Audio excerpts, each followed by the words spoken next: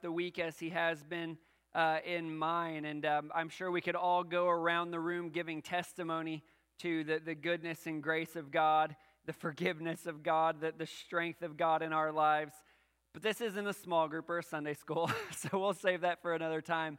But I am just encouraged that I get to gather with a group of Christians that God is actively working in our lives and that we are actively seeking Him. And so I'm glad to do that together with you today. Just have a couple of things I want to mention. First, I want to mention that we do still have these invitation cards that I just recommend you grab a couple of them. They're right up here at the front of the pulpit, kind of tucked in on each side. And we had these for the past holiday to hand out to people, but these have no holiday theme to them. And so I just want to encourage you to use them, as you run into people, just as an opportunity to just invite them to take part in our church. And I see that as an opportunity for the gospel, for us to share the gospel, or if they are already saved, to help them and disciple them. And there's just lots of good things. I know even Candy recommended, since the back of the card is blank, that's a great place to put your phone number on it or something if it's a neighbor, to just say, let me know when you're going to come, And so I just want to encourage you to do that, to be inviting people to come here, because we have something to offer, and that is the good news of Jesus Christ that saves us, strengthens us, and sustains us. And so let's not be ashamed of doing that. And I know just handing someone a card and inviting them is a very non-intimidating way to get that going. Another thing I want to mention is, of course, we are all still grieving with Brother Tommy here. We're grieving with him. And one thing that we would like to do, and several of you have asked us what you can do, if you can bring him meals and things like that. And the answer is yes, you can bring Tommy meals. He lives, out in Appleton, so you can just bring him a meal. But I would suggest something even further than bringing him a meal and dropping it off. I would suggest that what we do, instead of just dropping off food, that we also bring company, that we bring ourselves and we stay with him when we bring the food. Or even better, take the guy out to eat. You got to put some meat on those bones, And so it's just a great opportunity for us to be the body of Christ. The Bible says that we grieve with those who grieve. We rejoice with those who rejoice. We do it all as the body of Christ, whatever people are going through. And so we want to be there for Brother Tommy. And I can just tell you from this past week and my interaction with him, it will not be a burden to spend time with Tommy. He will bless you in more ways than you know, even as you wipe tears from your eyes. And so I just want to encourage you that if that's something that you feel you could do to, bring him a meal, maybe stay with him, or even take him out to eat somewhere, just contact Lydia Babb, and Lydia Babb will get that set up for you to make sure it's a good day and time for Tommy, and she can let you know different dietary restrictions and things like that. So she will help you work out the details, and we'll make sure that all goes smoothly for you. But that is a great opportunity to both encourage our brother and to be encouraged by him, and that opportunity to worship God. But even now is an opportunity to worship God. Douglas is about to lead us in some songs, and it's easy to get caught up in just I like this song, and it sounds neat, and then, it's kind of fun to sing. Make sure it's truly worship from your heart. Think about the words. Think about the God who you're singing to this morning. And I think that will help. The reason we do this music is we want to be worshiping God before we learn from His Word. We want our hearts ready and primed to hear what God has for us. And so I want to encourage you in that way. So I'm going to go ahead and pray before we begin worshiping God in song. Father God, we are again just looking to you in every season of our lives, every circumstance that we go through. God, we need you. We need you in our highs to sustain us, to keep us from sin, to keep our eyes on you. And we need you in our lows, God, to comfort us, to strengthen our faith, to set our eyes on a firm foundation, which is you. And God, we are so thankful today that no matter what troubles and trials this life may bring, this is not the end. This is merely the beginning. This is setting the stage for the eternity of glory and bliss you have prepared for us in your presence. And God, that is the plan you have already, quite honestly, accomplished in Christ, but that you are working out in us and through us each day as we draw nearer to entering your presence, God, in fullness. And so, God, we long for you now. We want to know you better. We want to love you better. We want to obey you and worship you and serve you better, God. Not to earn our salvation, but as the culmination of our salvation, as the expression of our salvation, and as an expression of our joy and love for you. God, would you do this in our hearts today, I pray. In Jesus' name, amen. Amen. Good morning. Please stand and join me today talking about mediators. This song right here talks about who Jesus is from the beginning to now, and that's exactly what he's doing for us. So please join me as we sing.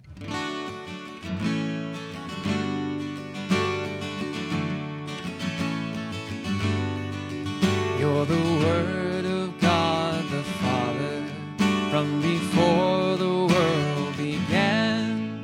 Every star and every planet has been fashioned by your hand. All creation holds together by the power of your voice. Let the skies declare your glory. Let the lands and seas rejoice. You're the author of creation. You're the Lord of every man. And your cry of love rings out across the lands.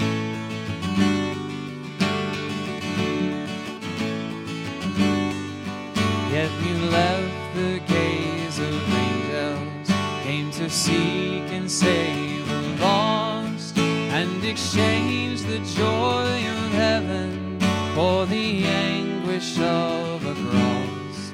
With a prayer you fed the hungry, with a word you calmed the sea.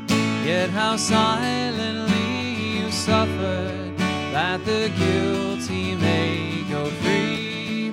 You're the author of creation. You're the Lord of every man. And your cry of love rings out across the lands.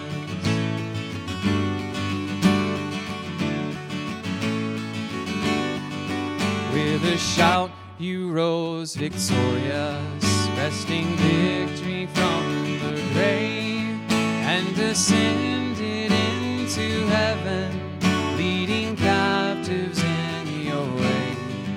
Now you stand before the Father, interceding for your own.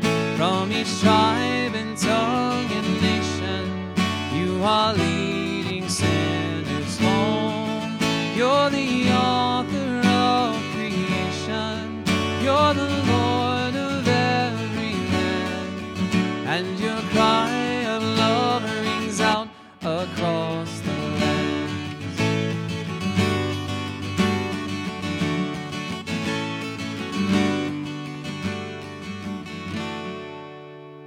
Amen.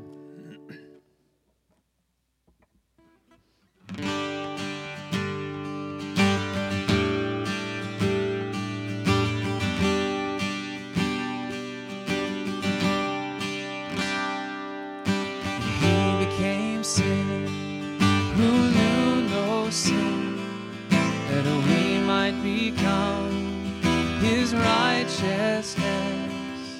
He humbled himself and carried the cross. Love so amazing, love so amazing. Jesus Messiah, name above all names. blessed Redeemer, Emmanuel, rescue for sinners, ransom from heaven, Jesus Messiah, Lord of all.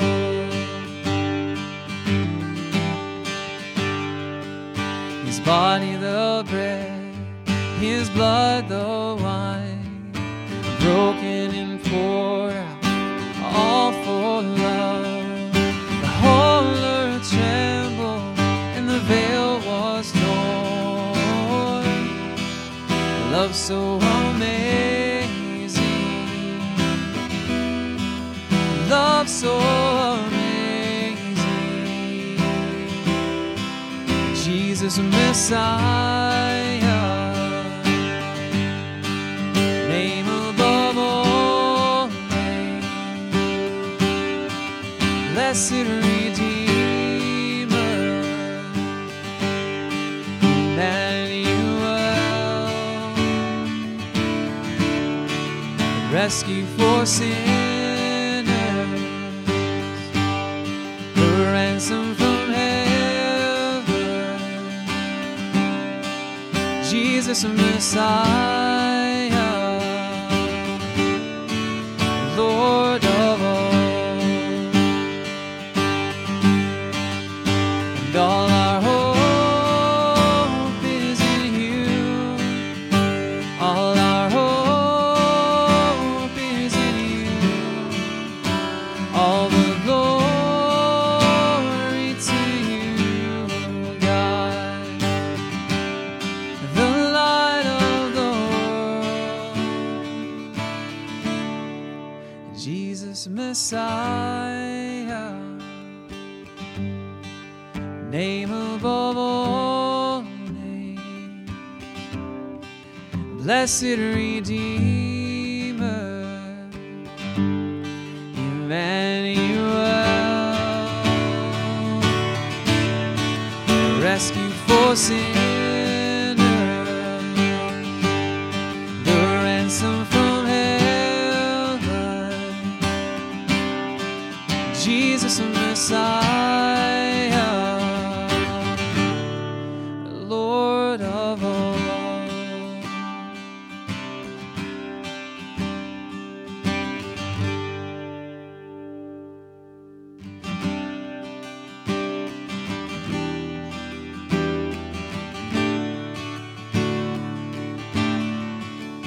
You give life, you are love, you bring light to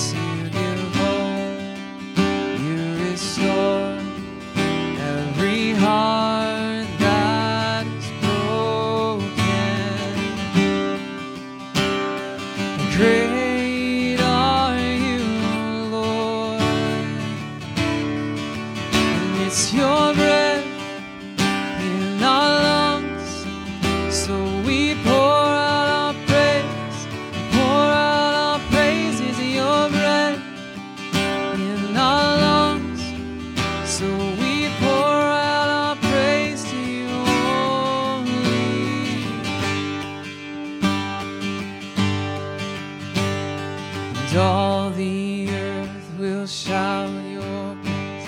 Our hearts will cry, these bones will sing. Great are you, Lord. And all the earth will shout your praise. Our hearts will cry, these bones will sing.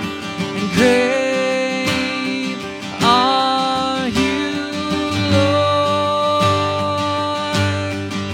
And it's your breath in our lungs, so we pour out our praise. We pour out our praise. It's your breath in our lungs, so we pour out our praise to you only. It's your breath in our lungs, so we pour out our praise. We pour out our praise. It's your breath in our lungs, so we pour out our praise to you only. And great are you, Lord.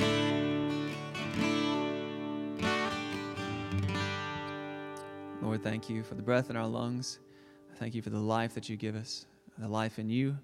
Thank you that you are on the throne interceding for us, Lord. Please speak to us this morning through Pastor Jeff. In Jesus' name, amen.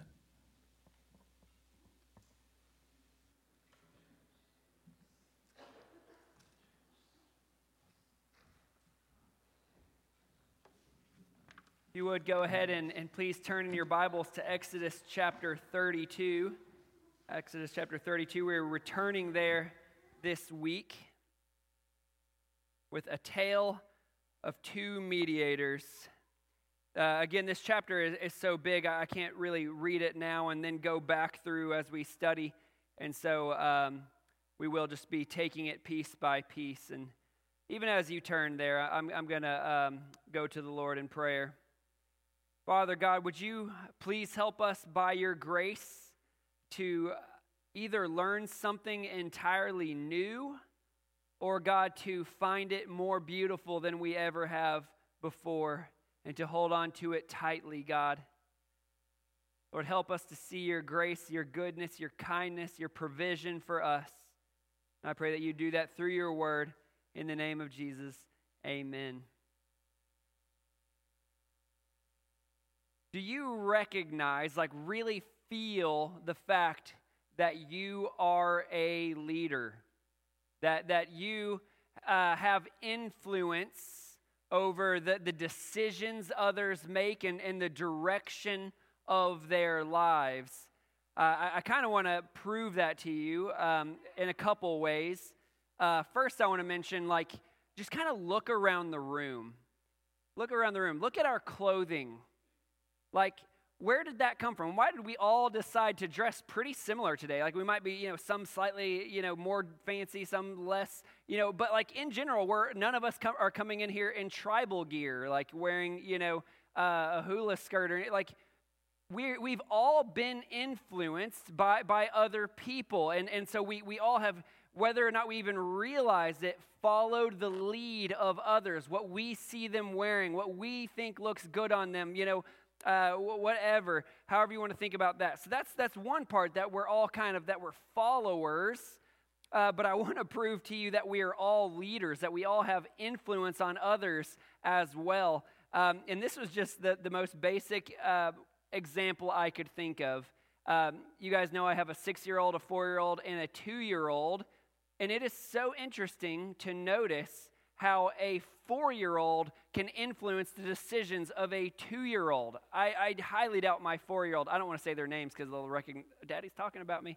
But my 4-year-old can do something, and then my 2-year-old repeat it right after. And of course, this is not usually when they're doing the best of things. And I say, 4-year-old, your brother is watching you. Don't you notice that your brother is watching you? He did the exact same thing you did. And so you need to be careful. People are watching you.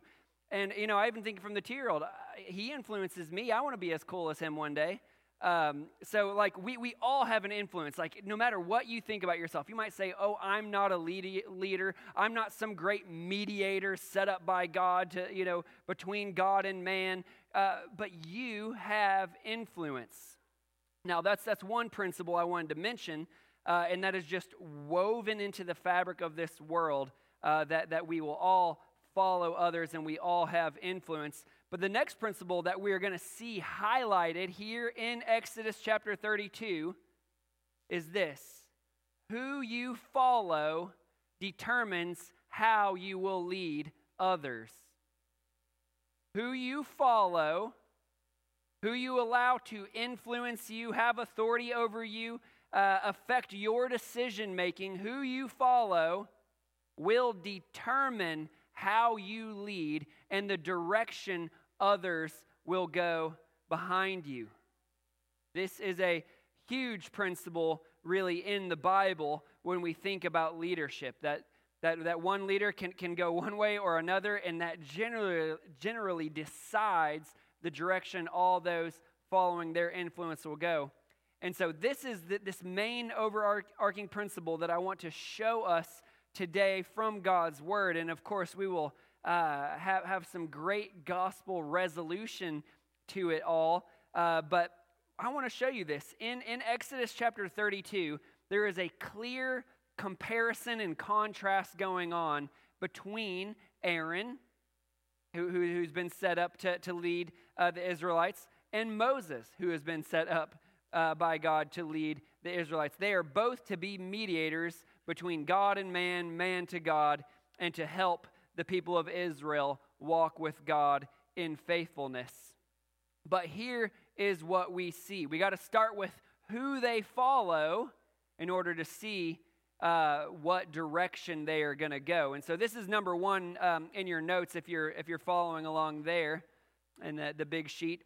Number one, Aaron follows people. Moses follows God. Aaron follows people. Moses follows God.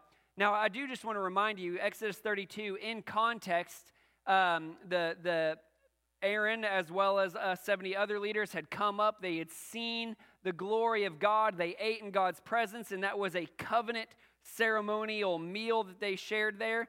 But then God has Moses stay up on the mountain, so he sends the rest back down. But before sending them down, he basically sets Aaron in charge. Like, the people will look to you. They will bring their concerns, their matters to you. Aaron, watch over the Israelites while I'm up here on the mountain. They are to look to him for direction. He is to guide them in faithfulness and obedience. But what we see is Aaron follows people. We see this just in those first few verses, and I'm even just giving you a summary here. Verses 1 and 4, it says, when the people saw that Moses delayed to come down from the mountain, the people gathered themselves together to Aaron and said to him, "Up, make us gods who shall go before us. As for this Moses, the man who brought us up out of the land of Egypt, we do not know what has become of him." But then we come to verse 4. I paused it there for a reason. I just remembered Aaron is in authority over the Israelites, the people of Israel. But what do we see there? Twice we see the people saw that Moses was delayed, so the people gathered themselves together to Aaron and said, "Up, make gods for us." I'm like, that's a startling way, by the way, to start a sentence. It is like unusual in the Hebrew language to just start with a command. But that's what we see happening here, is the Israelites are giving Aaron a command, and it is, of course, a sinful command. But, of course, Aaron, he's supposed to guide them. He's to lead them. If he's following God, he wouldn't give in to this sinful command of those who are under his leadership. But then verse 4, and Aaron received the gold from their hand and fashioned it with a graving tool and made a golden calf. Aaron, who is to lead Israel, to have an influence on Israel, number one, he's taking commands from Israel rather than giving them and at least correcting them. But number two, He obeys man rather than God. He takes his influence from the crowd, from the culture, from the people around him, rather than saying, now I see that you guys want this, but I know what God has said. Like, this is the 10 Commandments. Like, this is very clear. We actually all heard him say it from the mountain, that we shall have no other gods before him, that we shall not make any graven idols and bow down to them. So, no, I can't do that. I have to obey God, not man. But that's not what we see Aaron do. This is one of his first leadership tasks, and he misses it entirely. He lets the people he's leading lead him, and he obeys man instead of God. But we see this contrasted again in Moses, Exodus 32, verse 7. And the Lord said to Moses, "Go down." You see how it started with a command again, by the way? That's what I'm saying. It's that we're supposed to see the contrast. The people said, "Up, make us gods," these commands. God says, "Go down, for your people whom you brought out of the land of Egypt have corrupted themselves." And so Moses goes down, and then verse 19 and 20, it says, "As soon as he came near the camp and saw the calf and the dancing, Moses' anger burned hot. He took the calf that they had made and burned it with fire and ground it to powder and scattered it on the water and made the people of Israel drink it." So 2 quite different responses because Moses is following God. He's obeying God. Your people are doing great wickedness. They have corrupted themselves. Go down there. So Moses goes down. And not only that, instead of permitting or even partaking like Aaron did in this great sin, he restrains it. He seeks to restrain it. He literally takes this golden calf, burns it in fire, grinds it into powder, and then scatters it on water and says, "Drink that water now." It's kind of putting a dog's face. Anyway, you get the idea. When you're potty training a dog, that's not the best way to do it. Anyway, I'll get off that. That's kind of though what Moses is doing. He's like, drink your shame, taste the bitterness of what you have done. This is such a heavy contrast from Aaron. Aaron just takes their command. Okay, I guess I need to, and he not only permits their sin, he takes part in their sin. Moses obeys God, and he comes down and says, "What are you guys doing?" He gets rid, like right then, he destroys this golden calf that Aaron has made, that they are worshiping. He destroys it and makes them drink the bitter waters that he spreads its ashes on, I guess you could say. This is very different. Moses is clearly following God, while Aaron is following people. And this is where these 2 paths go wildly different directions in this passage. These 2 men, because one is following God and one is following people, lead in very different ways. And so these are the things I want to show you now, sort of what happens with their leadership, the sort of leadership they now express. So here's the next thing that we'll see, the next principle. There's so many more that I could show you, but these are the ones that really stuck out to me. The next thing we see is Aaron defames God's reputation, but Moses defends God's reputation. That is God's name, his honor, what the world around thinks of God. Aaron defames it, dishonors God's reputation amongst the people, while Moses seeks to defend God's reputation. Now we think about this. Anytime we rebel against God, especially when it's done publicly, it is defaming God's name. It's dishonoring God's holy reputation. It's to say, okay, God said this, but God is not worthy of my worship. God is not worthy of my obedience and honor. And it therefore dishonors, defames God. But this is explicitly, I'm not just making a conjecture there. This is explicitly what we see happen with Aaron. This is verse 25. No? Somehow I might have missed it. Let's see here. Oh, there we go. We got it. All right, verse 25. And this is just a part of a sentence, but we just need to notice the little interjection here. And when Moses saw that the people had broken loose, that's the people of Israel, they'd broken loose, they'd lost all restraint, for Aaron had let them break loose to the derision of their enemies. So derision is just another word for the mocking. It's actually, the root of it is whispers. They can you believe what they did? I can't believe I thought their God was supposed to be great. Their God just delivered them from Egypt. God has said, I am the one true God above all other gods. And now they have turned from God. Now they are publicly sinning. I don't know if you remember that. They rose up to play. That was public sexual immorality that they're engaging in. And the nations are seeing this. The nations, their enemies, take notice. I don't know, by the way, how their enemies saw this. I doubt that just like every enemy is just like encamped around them looking at them with binoculars. But there were messengers, there spies, you could say, that are watching their enemies. And so they see this, they report it back, and it was causing whispers about God. That God that we've heard so much about, he evidently is not so great. His people sure don't think so. They're already bowing down to this calf idol, and now they're doing this public sexual immorality. Aaron's actions, Aaron's leadership explicitly, Aaron had let them break loose to the derision, to the mocking of their enemies. Aaron has made a mockery of God. But with Moses, we see the exact opposite. Not only do his actions not defame God, Moses will do everything in his power and in his wisdom to defend God's honor before the watching world. Well, we see this in a couple of places. Again, I could show you more of these, but these are what I want to look at now.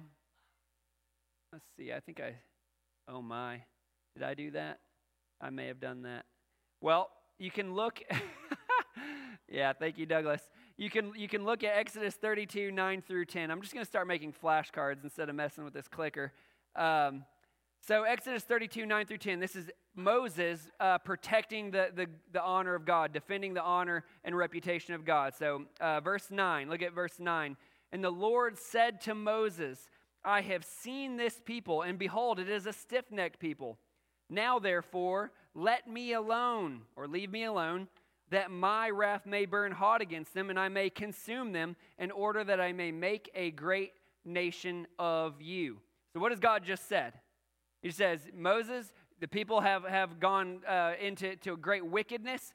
Now leave me alone. I'm going to consume them. I'm going to utterly destroy Israel.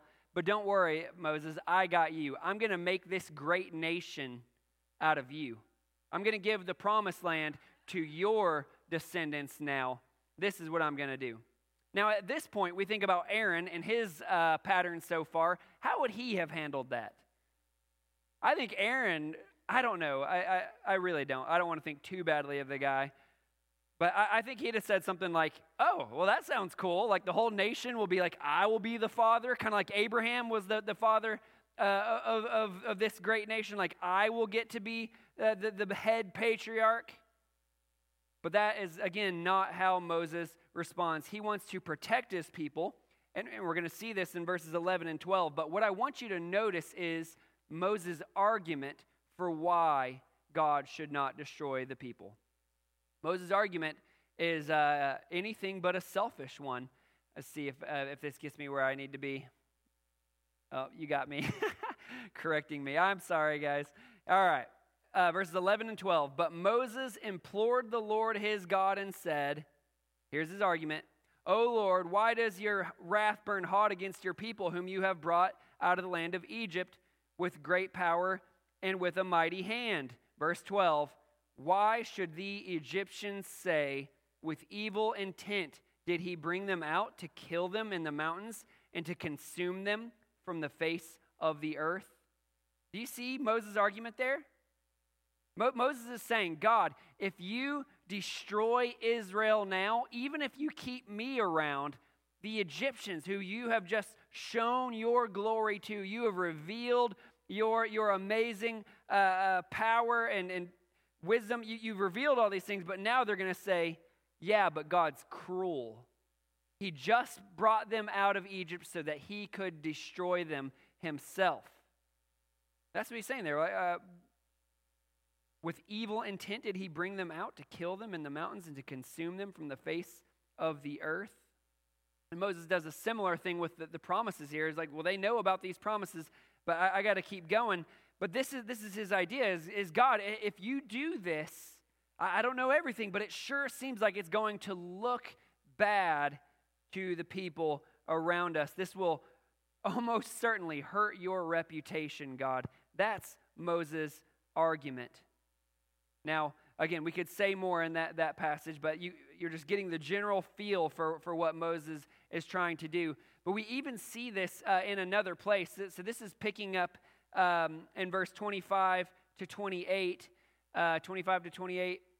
This is picking up to where we saw that Aaron is defaming God's glory, but we will see how Moses defends it in that very same context.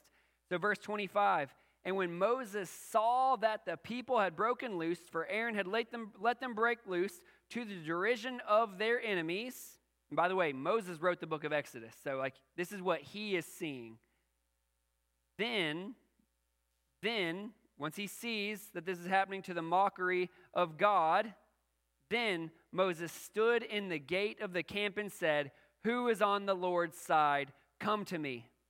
And all the sons of Levi gathered around him. And he said to them, "Thus says the Lord God of Israel, put your sword on your side, each of you, and go to and fro from gate to gate throughout the camp, and each of you kill his brother and his companion and his neighbor."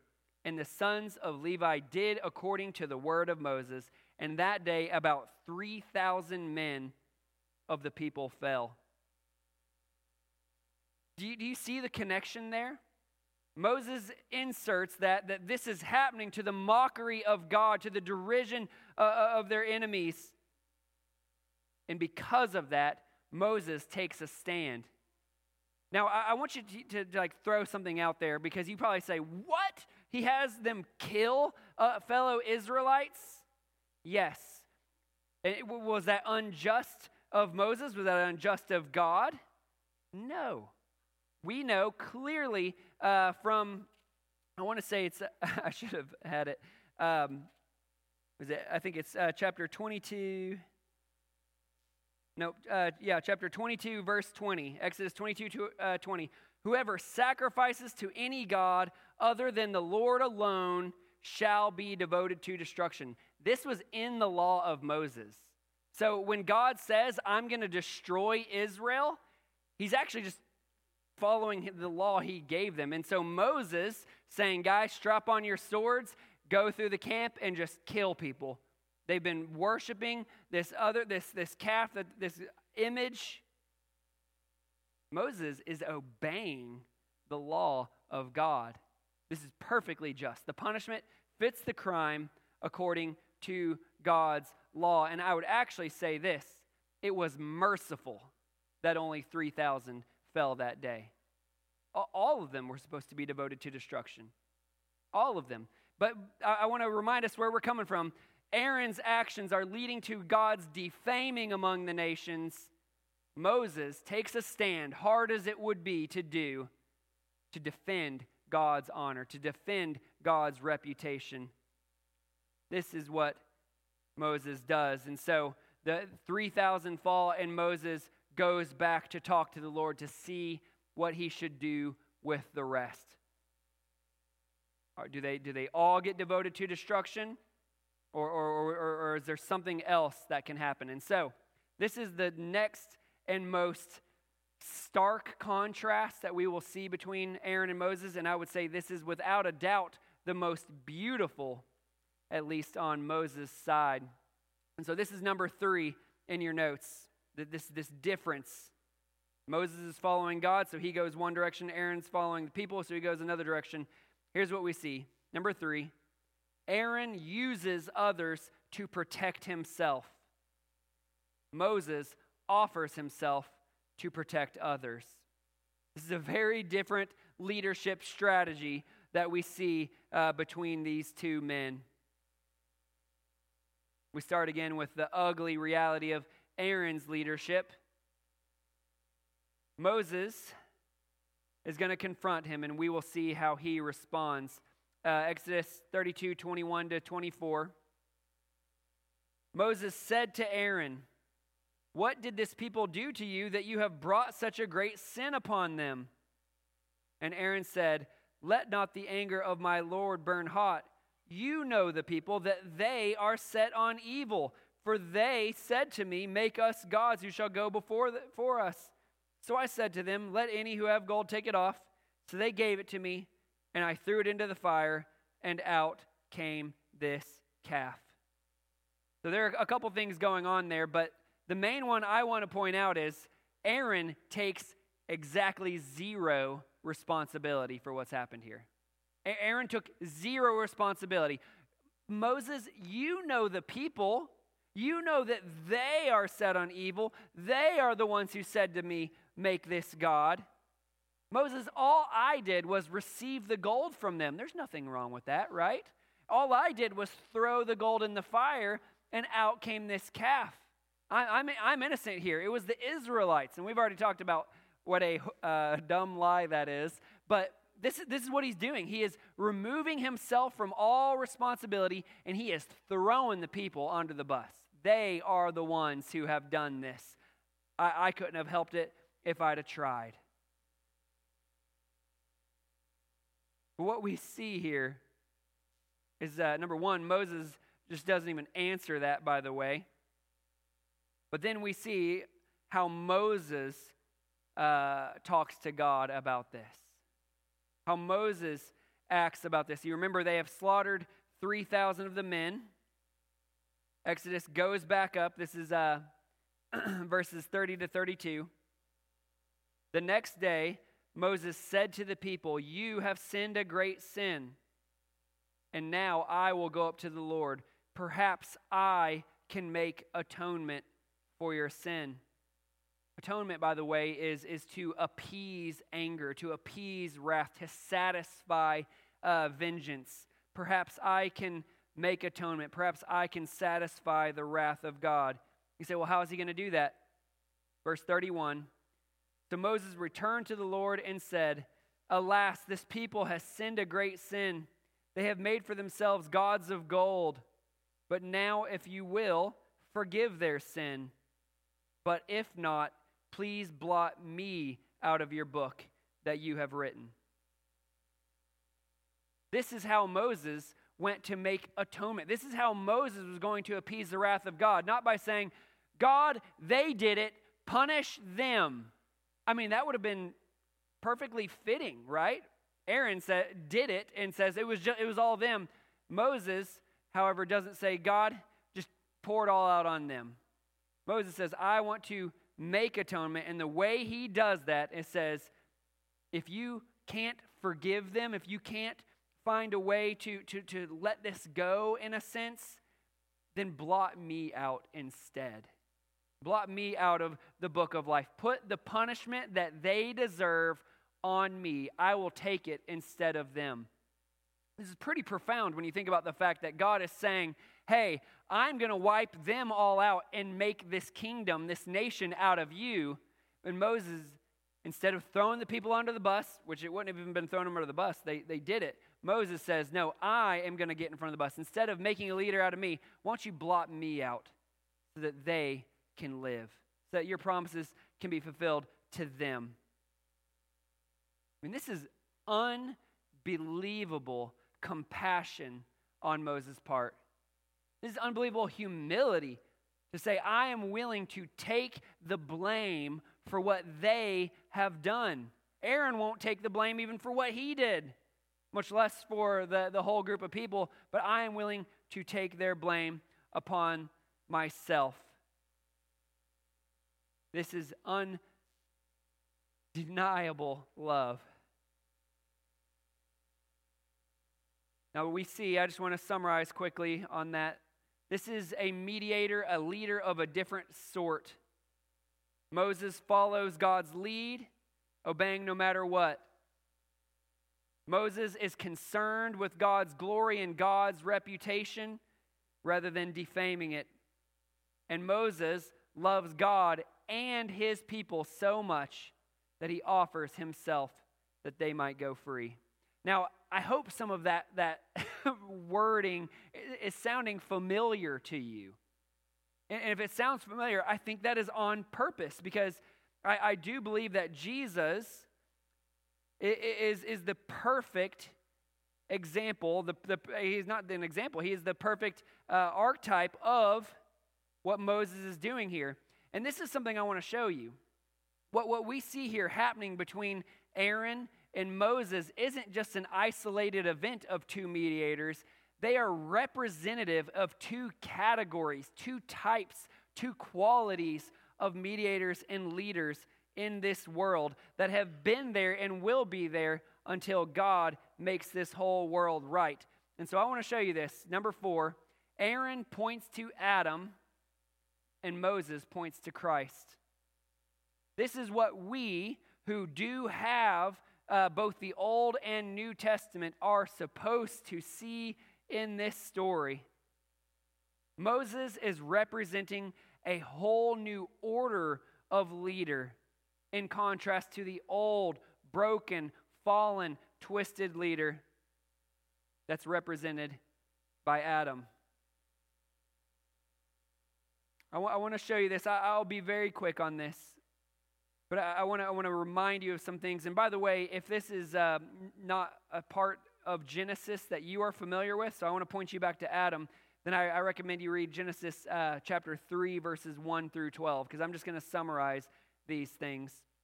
So I want to show you how similar Aaron is to Adam and his original failure.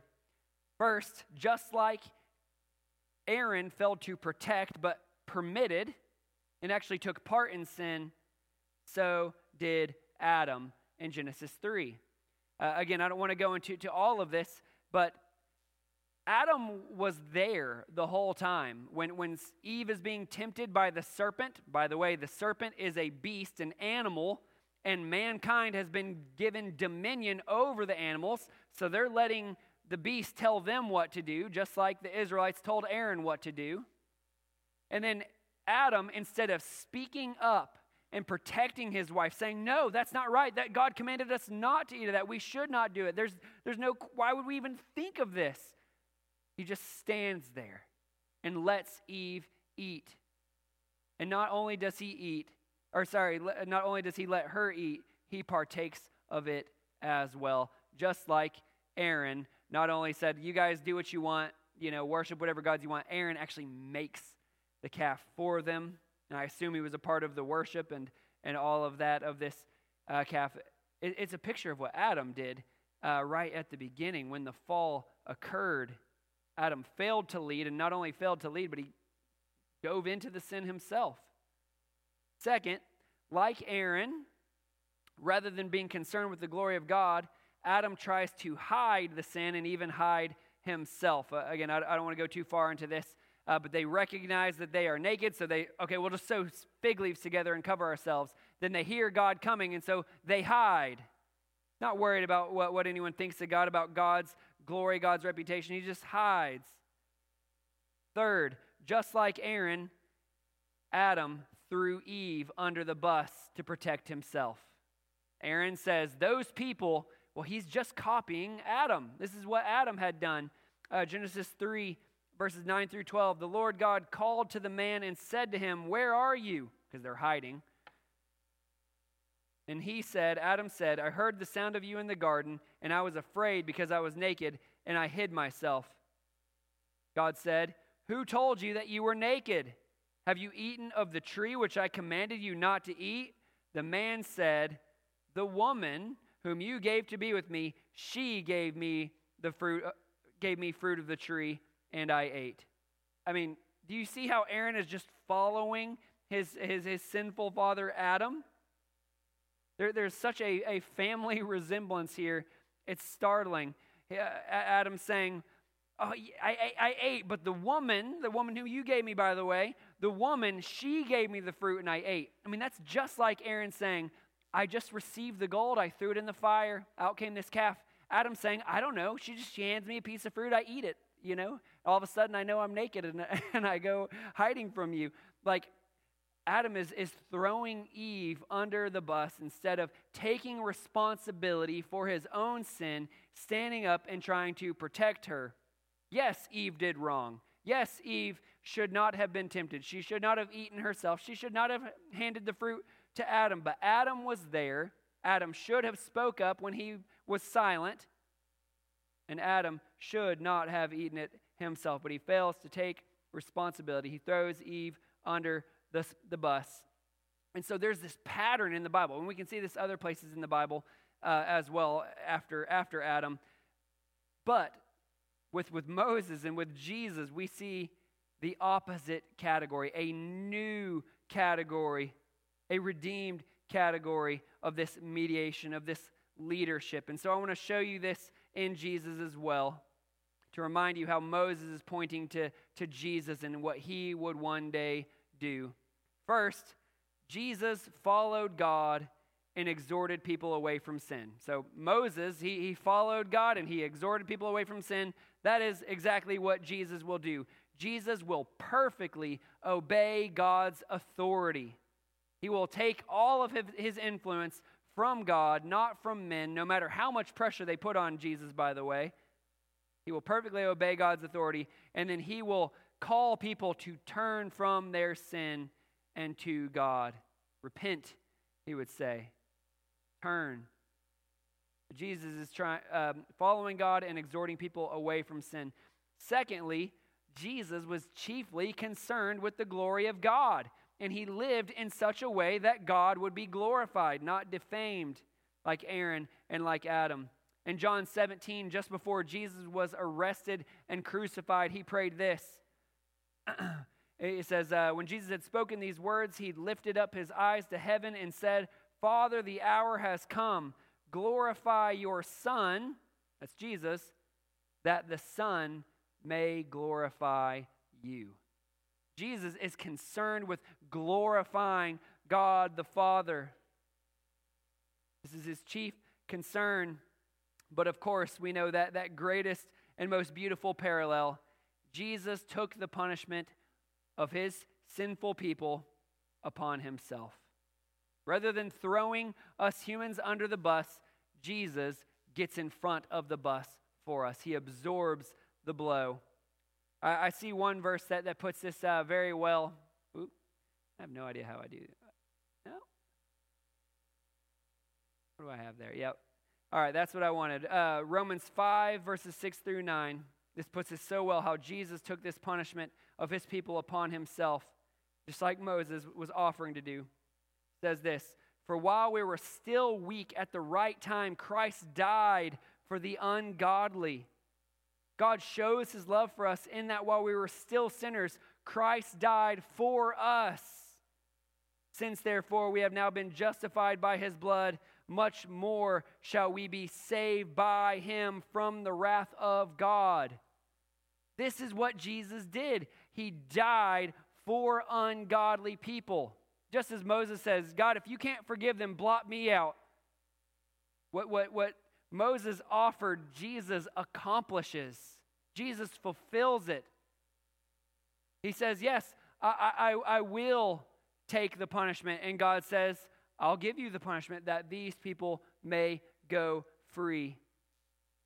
This is a beautiful reality and one that I think we should take more time in our lives, in our devotions, when we're struggling to recognize that Christ is the one who, instead of throwing us under the bus, instead of shunning us, instead of turning his back on us, says, no, I'll take it. I will take the punishment so that you can go free, so that you can be forgiven, so that you can have new life. This is the type of leader that Jesus is. And I want to kind of think about that principle for a moment, that when you lead well, because Jesus is following God the Father, and he's leading well, and so he has this incredible impact on those who come behind him. Just like Aaron had an incredibly bad impact on those behind him, and Adam had an incredibly bad impact on those behind him, Jesus will have an amazing impact on those who will follow him. And so I do ask you, who are you following? Jesus has done this. He has set himself up as this great, God-glorifying, obedient, sacrificial leader, one who gives himself for you. Are you following him? Are you trusting in him? Have you given him your faith, you could say, to say, I rely on you rather than on myself, my righteousness. I turn to you.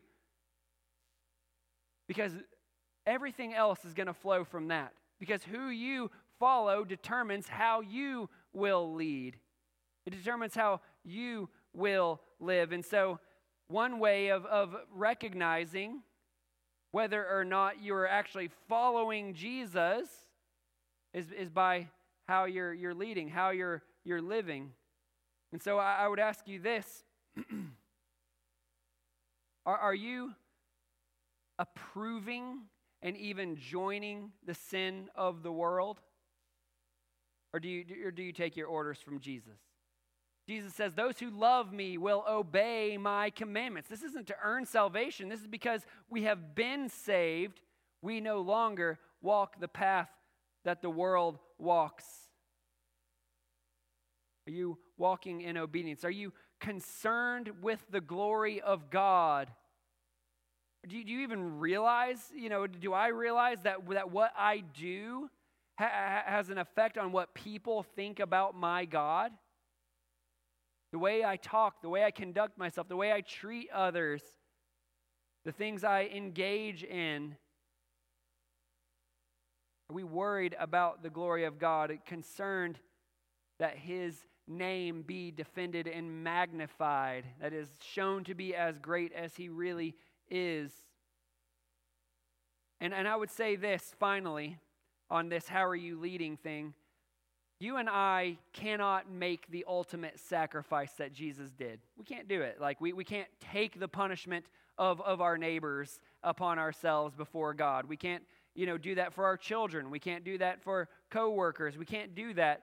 But what we can do and what we have been told to do is to point them to the one who has taken that punishment.